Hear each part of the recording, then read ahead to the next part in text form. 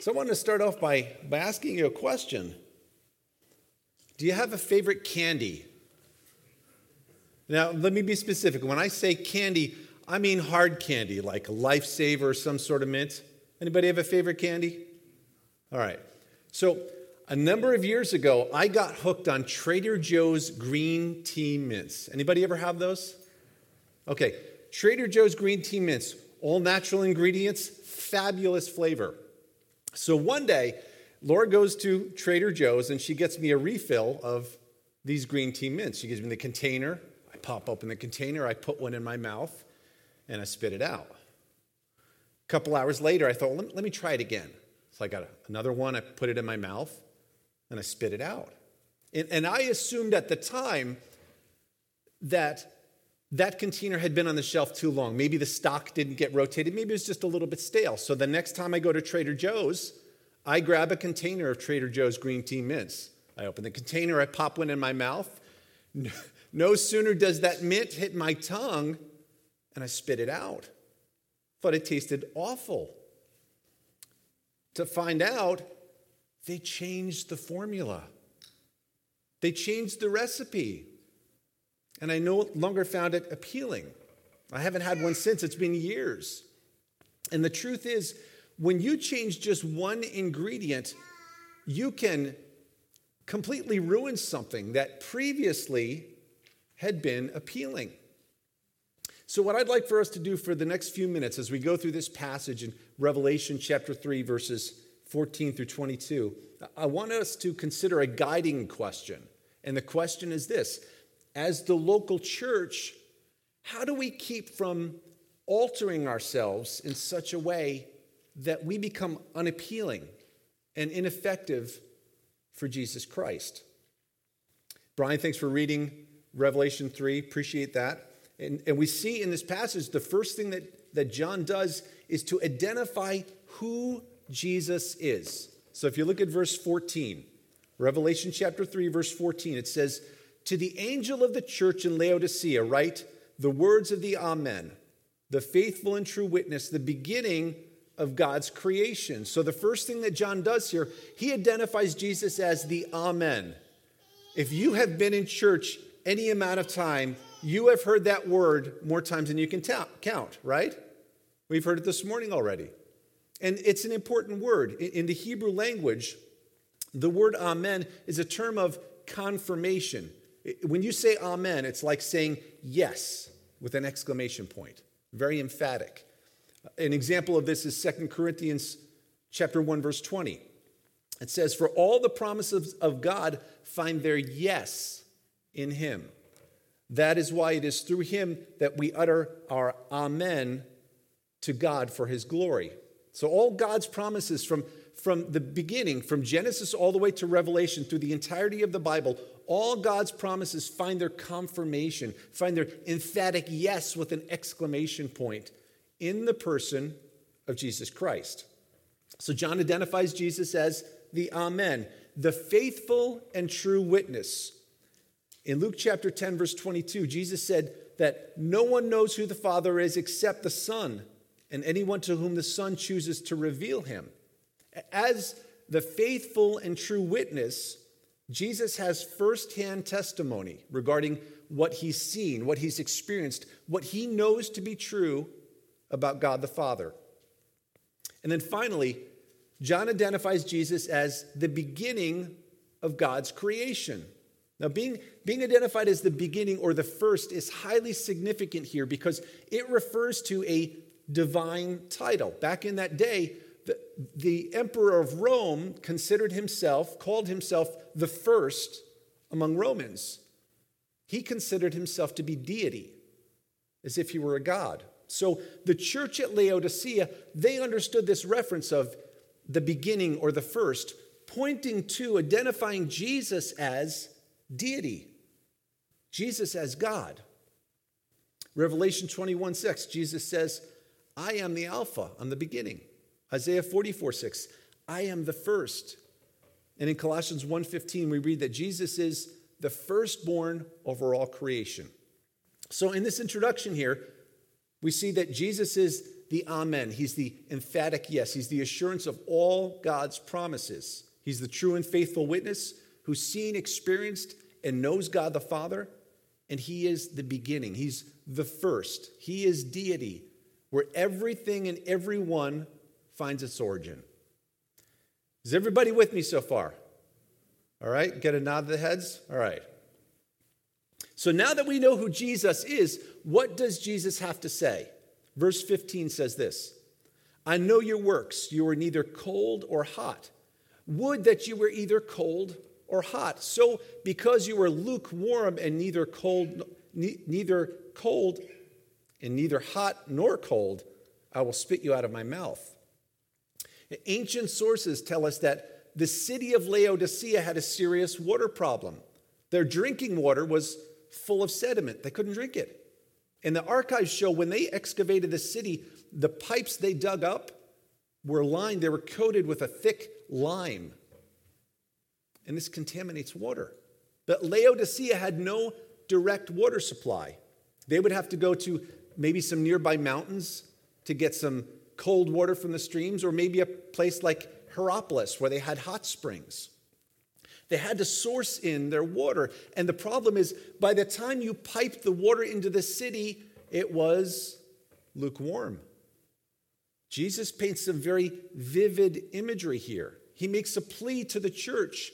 He says, church, I want you to make a choice. Be one or the other. Be cold and refreshing like the mountain streams. Or be hot and soothing like the springs in a place like nearby Hierapolis. Instead, Jesus says, as a church, you are lukewarm.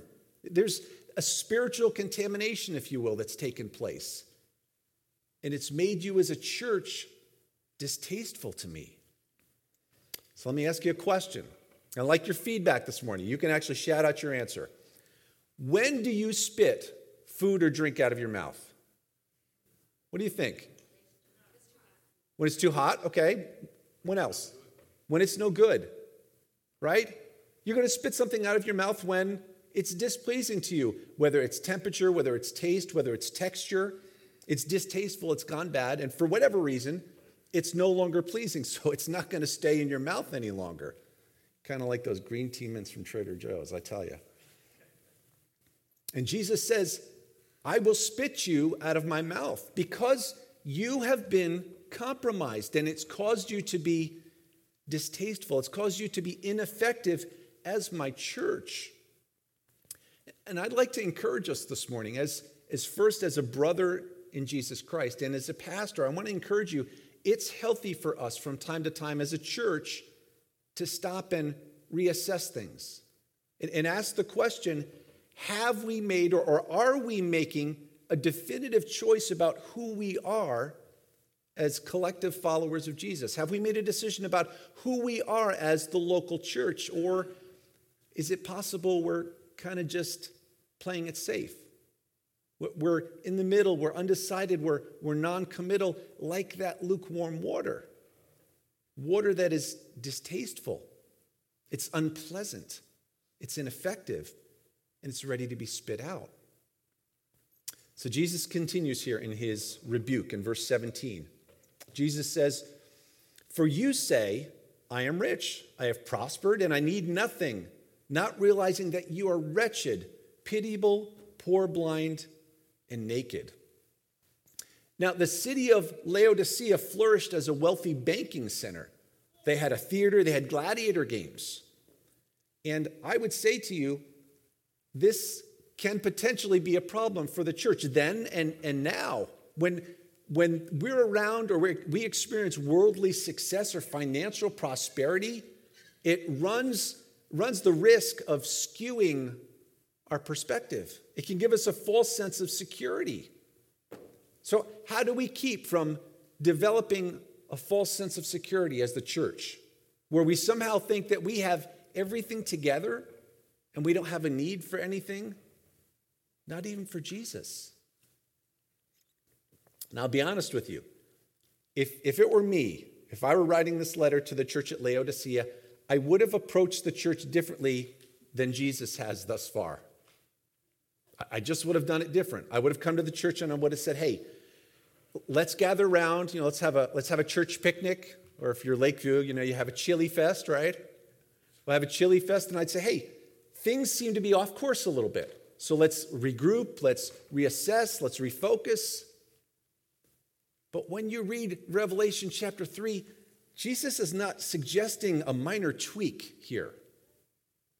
Without apology, Jesus says, you have a false sense of security. And he digs down and he gets specific. He says, as the local church, you're wretched. You're spiritually distressed. As the local church, you're pitiable. You're downright miserable. As the local church, Jesus says, you're poor. You're helpless. You're destitute. Jesus says, as the local church, you're blind. You are so blind, you can't even see what's in front of you. And worst of all, Jesus says, as the local church, you're naked. You're inappropriate and you're improper. So I want to bring us back to our guiding question for this morning. As the local church, how do we keep from altering ourselves in such a way that we become unappealing and ineffective for Jesus Christ? Jesus offers an answer. He gives some corrective action here in verse 18. I counsel you to buy from me gold refined by fire, so that you may be rich, and white garments, so that you may clothe yourself, and the shame of your nakedness may not be seen, and salve to anoint your eyes so that you may see. Jesus says, I counsel you to buy from me gold refined by fire. If you know anything about gold, when it's refined, it has no impurities. And it gives us this picture, this understanding that the wealth Jesus has to offer us as the church has zero defects. The wealth that Jesus has to offer us is perfect. What Jesus has to offer us, maybe you need to hear this morning. I don't know where you're at with your life, with COVID, with so many things that we deal with as people, as individuals, and as a society. But Jesus offers a sure sense of security that will not fade. Matthew 6:20 says, store up for yourself treasures in heaven, where moth and rust do not destroy, and where thieves do not break in and steal. Revelation 3, Jesus says, I counsel you to buy white garments so that you may clothe yourself, and that the shame of your nakedness will not be revealed. So Jesus references here a spiritual nakedness. And to understand spiritual nakedness, we have to go back to the book of Genesis. In Genesis chapter 2, verse 25, Adam and his wife were both naked, and they felt no shame. So you get it? Absolutely no clothes on, and there was nothing wrong. There was nothing sinful. There was nothing dirty about it. It was completely fine. They were naked, and they felt no shame. A chapter later, after eating from the forbidden tree of the knowledge of good and evil, in Genesis 3:7, it says, then the eyes of both of them were opened, and they realized they were naked. So they sewed fig leaves together and made coverings for themselves. And then finally, God calls out. He's looking for Adam and Eve. In verse 10 of Genesis chapter 3, God's calling out, and Adam answers God. And he says, I heard you in the garden, and I was afraid because I was naked, so I hid. Adam and Eve's awareness of their nakedness is the result of their sin before God. Being naked was not the issue. The issue was disobedience, eating from the tree of the knowledge of good and evil that God had asked them not to. That was the issue. Sin was the issue. And Revelation chapter 3 tells us that Jesus is the only one that can take away our naked shame, that separation from God that's caused by our sin, just like Adam and Eve. Jesus says, I counsel you to buy from me salve to put on your eyes so that you can see.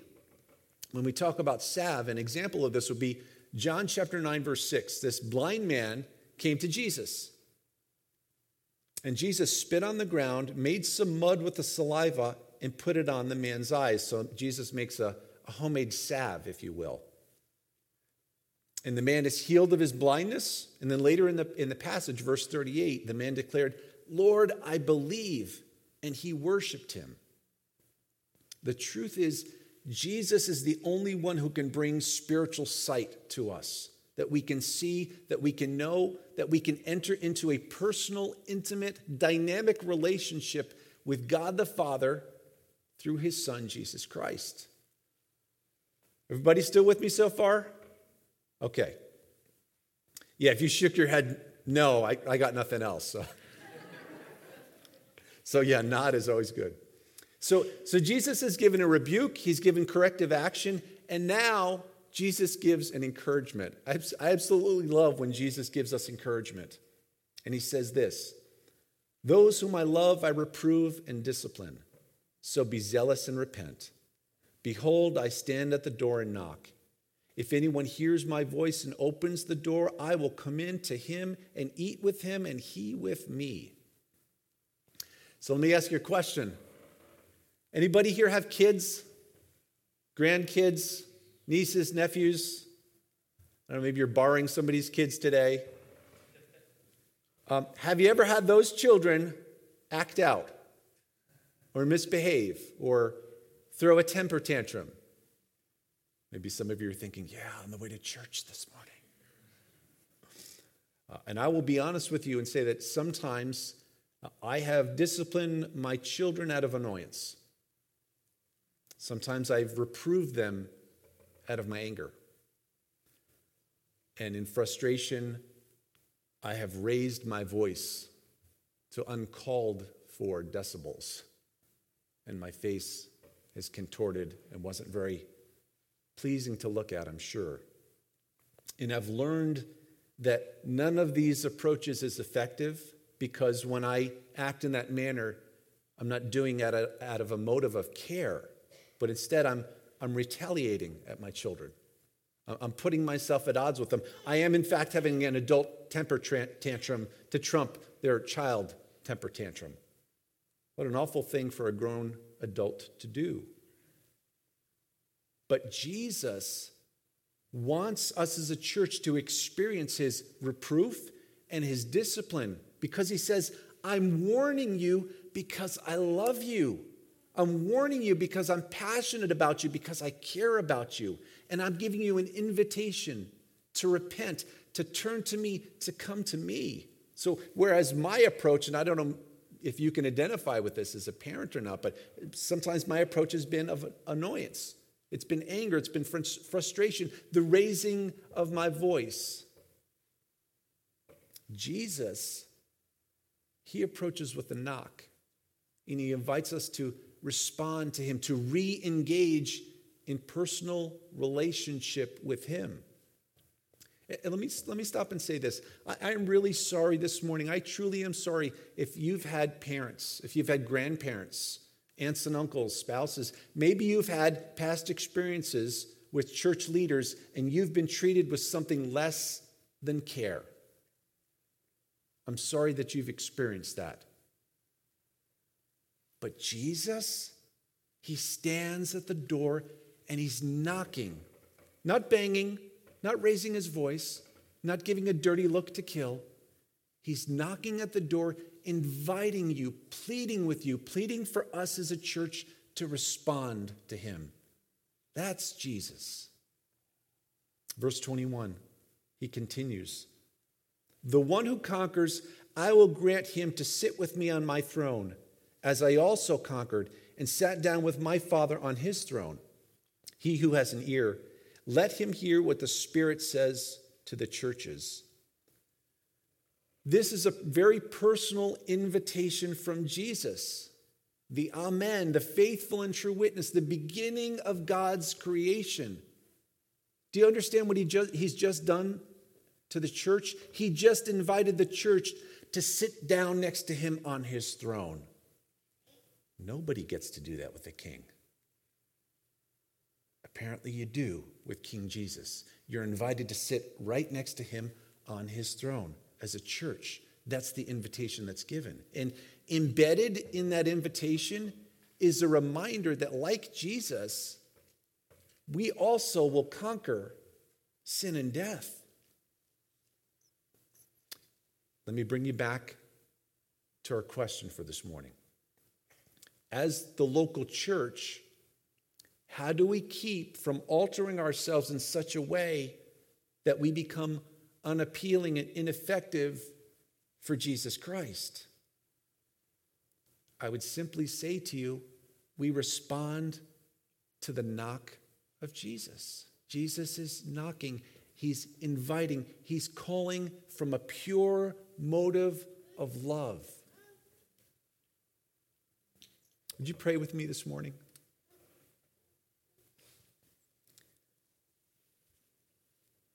Dear Jesus, we call out to you this morning as your church, and we pray that you'd give us eyes to see. Lord, open our eyes that they would be fully open to see, that you'd give us hearts that would be open, that be moldable, they'd be yielded to you. And we are so desperate especially the day and age we live, we are so desperate for you to reframe our minds, to as Scripture says in Colossians, to set our minds on things above, not on earthly things.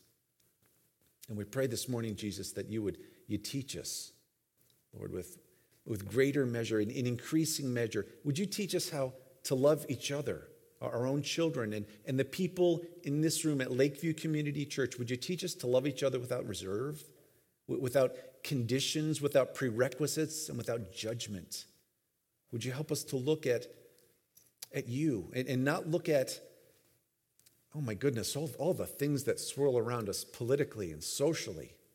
Would you not allow us to look at the conventions around us as if they were a source of hope and stability? And can we look at your word? Would you help us to see in your word that the discipline and rebuke that you offer is a loving call to us? Lord, it's a call to re-engage in intimate personal relationship with you as your church. Would you help us today to cling to you, the Amen, the faithful and true witness, the beginning of God's creation? And all God's people said, Amen. That's the emphatic yes with the exclamation point.